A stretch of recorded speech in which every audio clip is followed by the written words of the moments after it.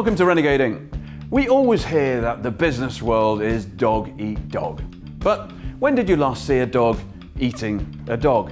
Dogs, like humans, are pack animals who seek cooperation and loyalty.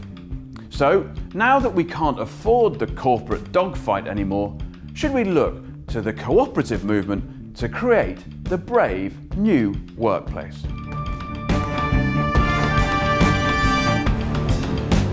The old joke about the cooperative movement is that it's not very cooperative and it doesn't move very much. Is that fair? No.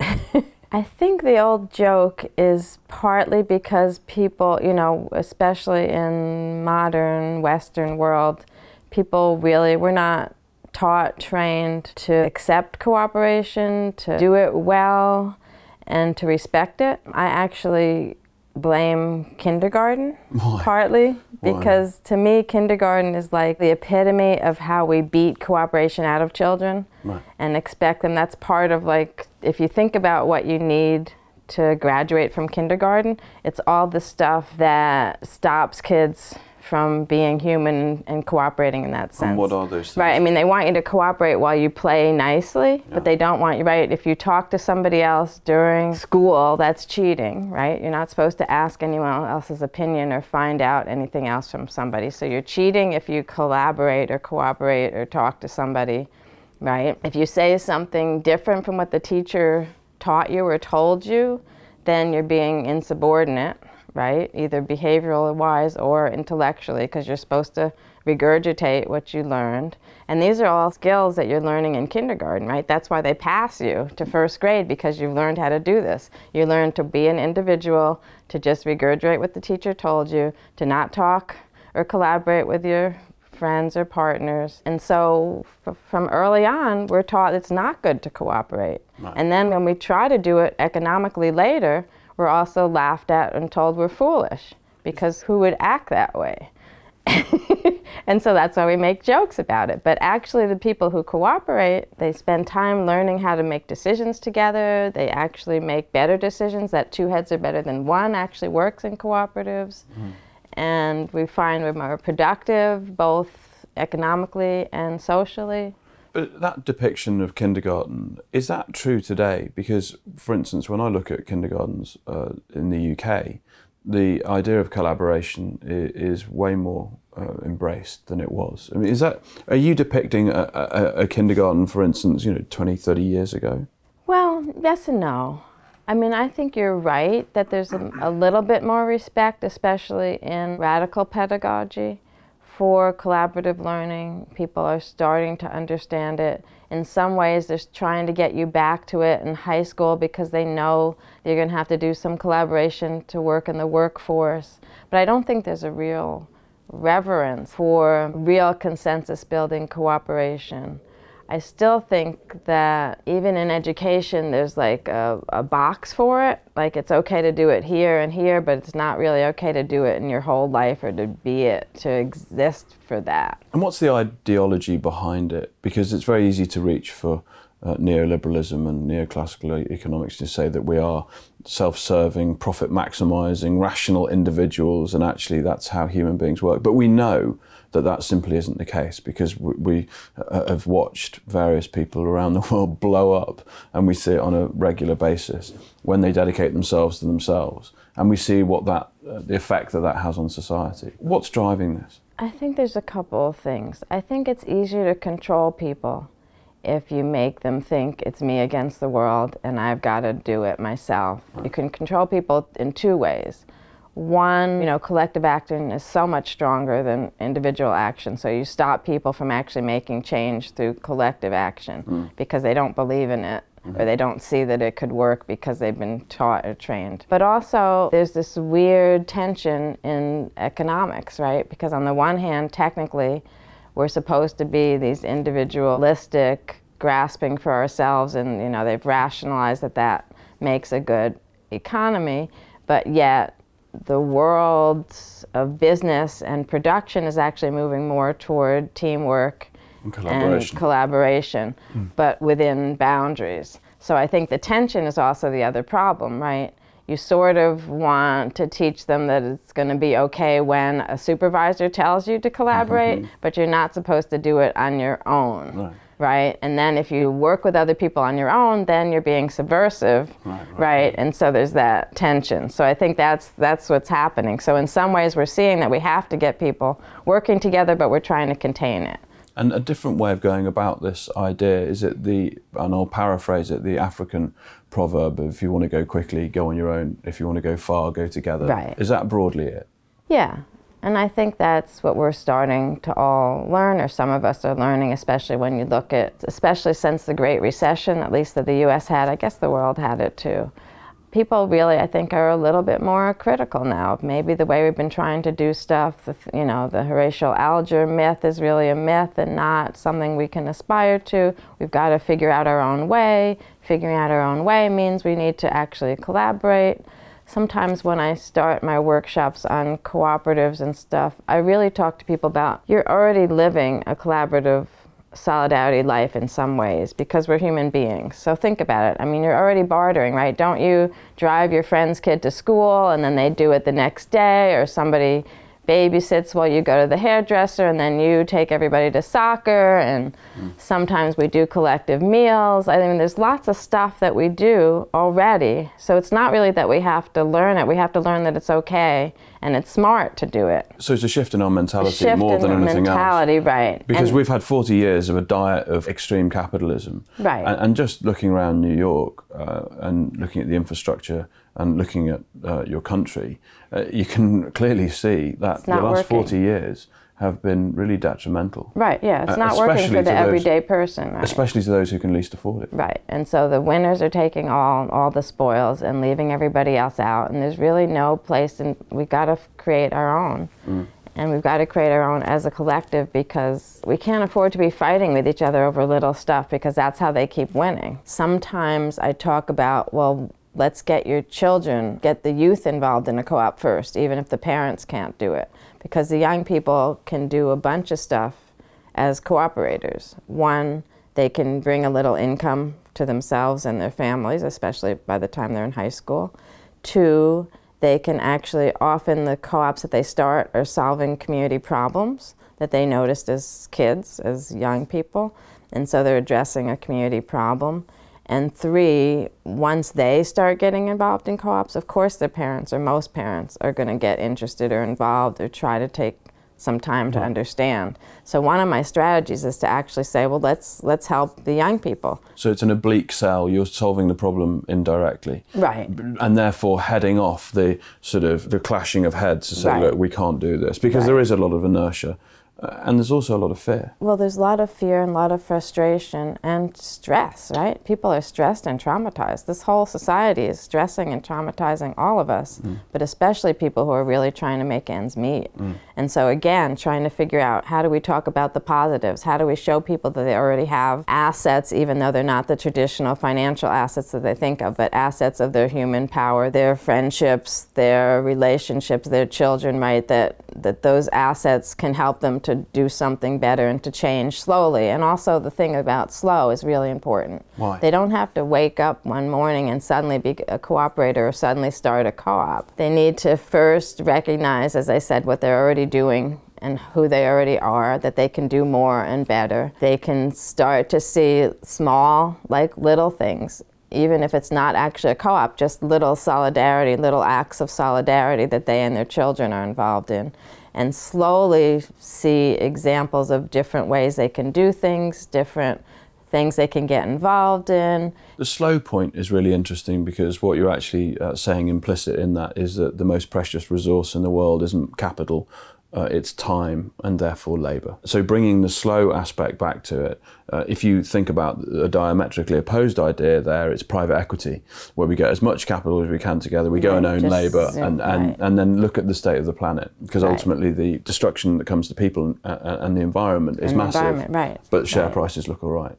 Right. And that's been the last 40 years, that's been very much the narrative. Right, The last and 40 it's not years. sustainable. I mean, maybe 40 years is a long time, but it's not sustainable. We Right. can't keep going like this. Right. But Between the planet destruction, but also the human stress and trauma, I don't think as a society we can keep treating people like this. So you're not surprised that over that period of time that the use of antidepressants and all these drugs to keep people on that treadmill, you're not surprised that Not all at those all. graphs have gone in one direction? Right, not at all. I don't know how else we can survive this. But that, to me, is another imperative for why I keep pushing this model and why I keep saying we can do it, because we have to believe that there's another way, right? I try to find the examples so that people can see there's another way, and I try to find examples that aren't like the most shiny, this foundation gave $2 million so these people could do. I try to sell the stuff where people, you know, pooled $100 here or there, put in $10 a week, that kind of thing.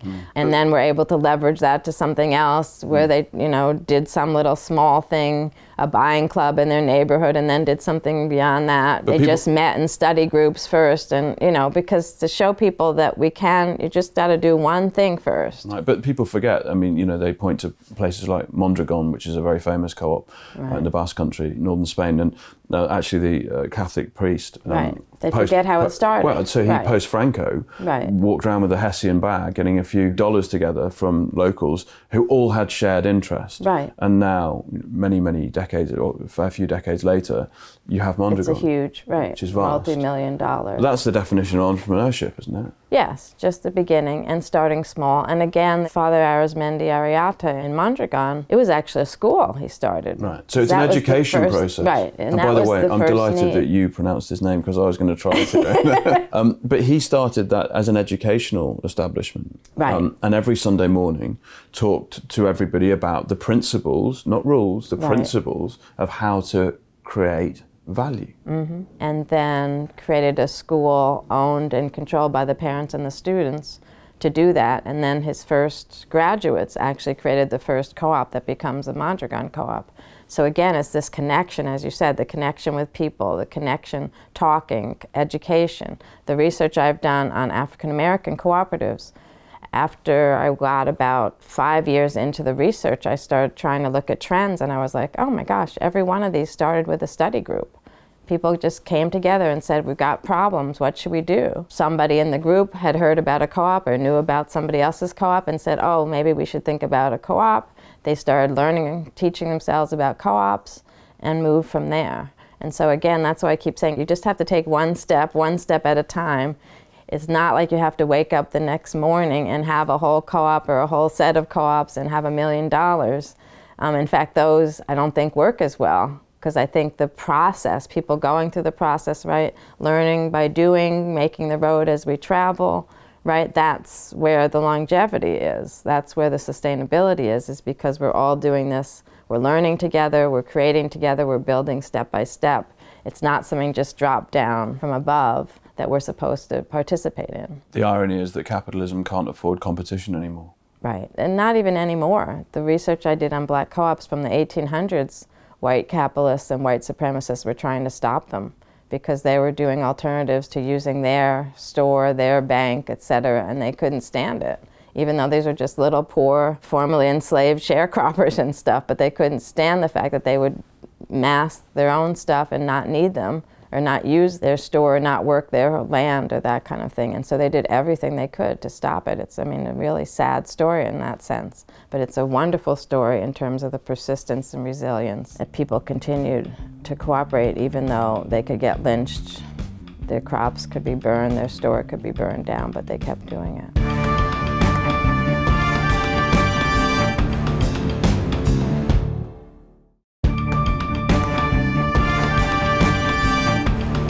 We're sitting here in America, which, as you know, your homeland. Belly of the beast. Belly of the beast, but also land of the free.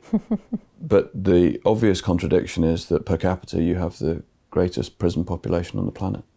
Right, and we were called the land of the free even though we enslaved millions of people for 200 years or something.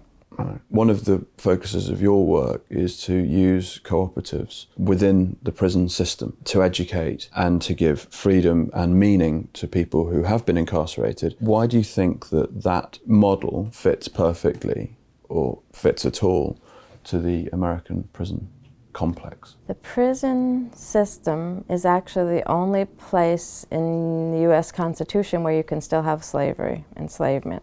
So we already have the most marginal, unfree people in a country, as you say, that considers itself land of the free.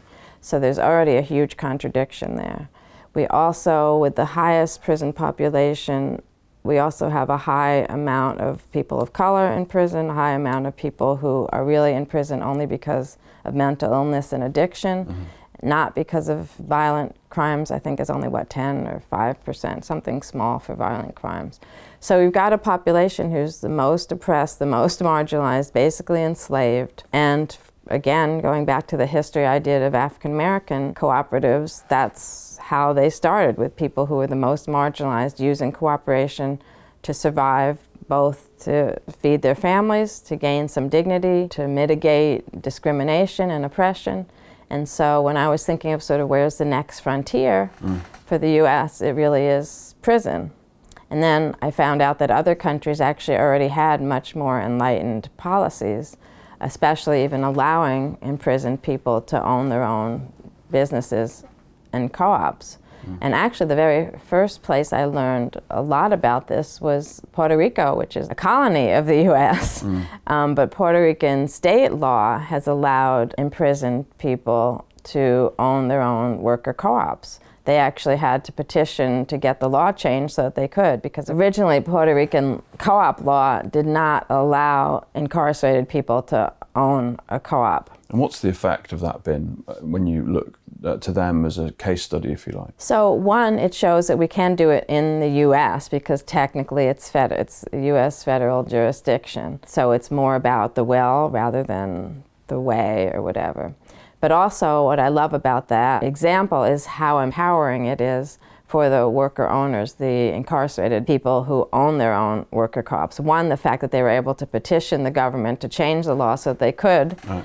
Two, that they even knew that co-op economics was how they wanted to do something while they were in prison. And three, the fact of being co-op owners has enabled them to help support their families, right, to pay back the restitution, to give them dignity and humanity while they're still in prison, etc. So this has created a virtuous circle as opposed to the vicious circle. Exactly. Because what you see in the US at the moment are a great percentage of the prison industrial complex, if you like, are right, for-profit prisons. Right. And they know, those shareholders and those managers, those executives know that a coal bed is losing money. You know, so guards often say when an inmate is released, they refer to the inmates as customers and they say, see you again soon. Right. Because they know ultimately, that from the guards' point of view, that model, they want them back. Right. And their they economic, need them back. They right, need it, and that's it. So they're not doing anything, they're just punishing them, they're not doing anything to really rehabilitate them or to equip them to go back out. And so, of course, if they go back out, the recidivism rates are high everywhere. How do you land your message when there's such cynicism around people's behaviour, their economics are stacked against prison cooperatives? How do you land that message and start to say, actually, this is a better alternative? Because you're going to come into for an awful lot of flack. Well, it's very hard and slow, and I'm just starting in the US. So the first thing was to actually amass the research, right? Who's doing it well? That's where I started to look at the Italian model. The Italians are doing it well, the Swedish, Ethiopians, Uruguayans. So I'm trying to get the facts because I'm also a researcher. That's how I operate. Well, and the Americans are last to the party on this. This is no, unusual. we're the way. Yeah, no, Canada's even doing it. I thought you were leading the world. No, we don't lead in anything, not in any of the good stuff. Sorry. So you're getting the research. So I do the research, right? The second thing I've been doing is trying to find audiences who will be receptive. So one of the things I started to do in my university, actually, we have a prison to college pipeline where we do teach inside a couple of the prisons in New York State. And so I joined that program and started teaching incarcerated men, because I also wanted to see would they be receptive to learning about cooperatives and thinking about co-op ownership, and it turned out they're really interested and excited. I also started partnering with the Black Prisoners Caucus out in Washington State and with a colleague of mine who's a lawyer, reparations law in Washington State. They've been looking at what are the laws in Washington State in the state prisons that might allow incarcerated people to at least own their own businesses, and if they allow them to own their own businesses, could they be co-ops? And then what's the co-op law? So they're doing some legal research, so I've connected with them, and also been talking to the Black Prisoners Caucus there about would co-ops be a good option for them. So that's the next thing. I think that's the easier part. What's the wicked problem? Well, the wicked problem is changing the minds of corrections departments, corrections offices, changing the laws if we need to actually change federal and state laws to allow this. I'm not so worried about the general public because I think they'll be happy with the lower recidivism rate and better functioning returning citizens That's or whatever. an easy sell. Right. I think eventually that's an easy sell. At first they're wary because they don't want to put any money into it, but I think when they see, especially since Obama, there's lots more people are getting out. And so I think they'd rather see people getting out in good shape and prepared to do and participate in society rather than people getting out who are just being prepared to go back in. So I think that part, I think it's really the corrections system or whatever, the people who have trained themselves that this is, that we should think about these inmates as animals. I think they're going to be the hardest. So I've been trying to work all around them. Get incarcerated people themselves, get the people that support incarcerated people, get people who are looking at previously incarcerated people and how to support them, because you can do a seamless worker co-ops in and out with that group. And then legislators would be the next thing to try to get law changed. The thing that's also interesting in the Puerto Rican model, which is the one I know the best, is they actually were able to convince the corrections department because they actually bring money in to the system. The largest worker co-op and the oldest one they've got actually pays 15% of its profits every year to the corrections office, and they pay them rent, they pay them all kinds of stuff. They pay them for extra security when they go out to sell their wares because it's an arts co-op. So anyway, so the prison's actually making money off of them. Right. And it keeps actually some of the incarcerated people have actually become less of a behavioral problem in the prison since joining the co-op. It's interesting that you talk about money because it's such a one-dimensional metric, money, it brings in money. But that other point, which is a little more subtle and nuanced, which is behavior starts to get better when you give meaning and purpose. Right. So suddenly what you're doing is you are again, obliquely saying, we're going to create value. Right. And when you start to create value every day, you're going to start feeling better about yourself. Because you get up in the morning, something doesn't exist, you make it, you go to bed at night, you feel good. Right. If you then hop over to the private equity capitalist system, you're a cog in a wheel for a billionaire class. Right. And you never see the start, the middle, or the end of a process. You just go in, just clock in the middle, and you're barely making ends meet, but you're watching them get more wealthy, get more and more wealthy, and the inequality grows and all the rest of it. So no wonder the co-op movement, as it stands today, is sneered at, because what we, as a society, and I can see this acutely in the US, is we haven't redefined success. Right. So Jeff Bezos is apparently successful. Yeah, and I was at a meeting of some wealthy blacks. This is probably almost 18 years ago.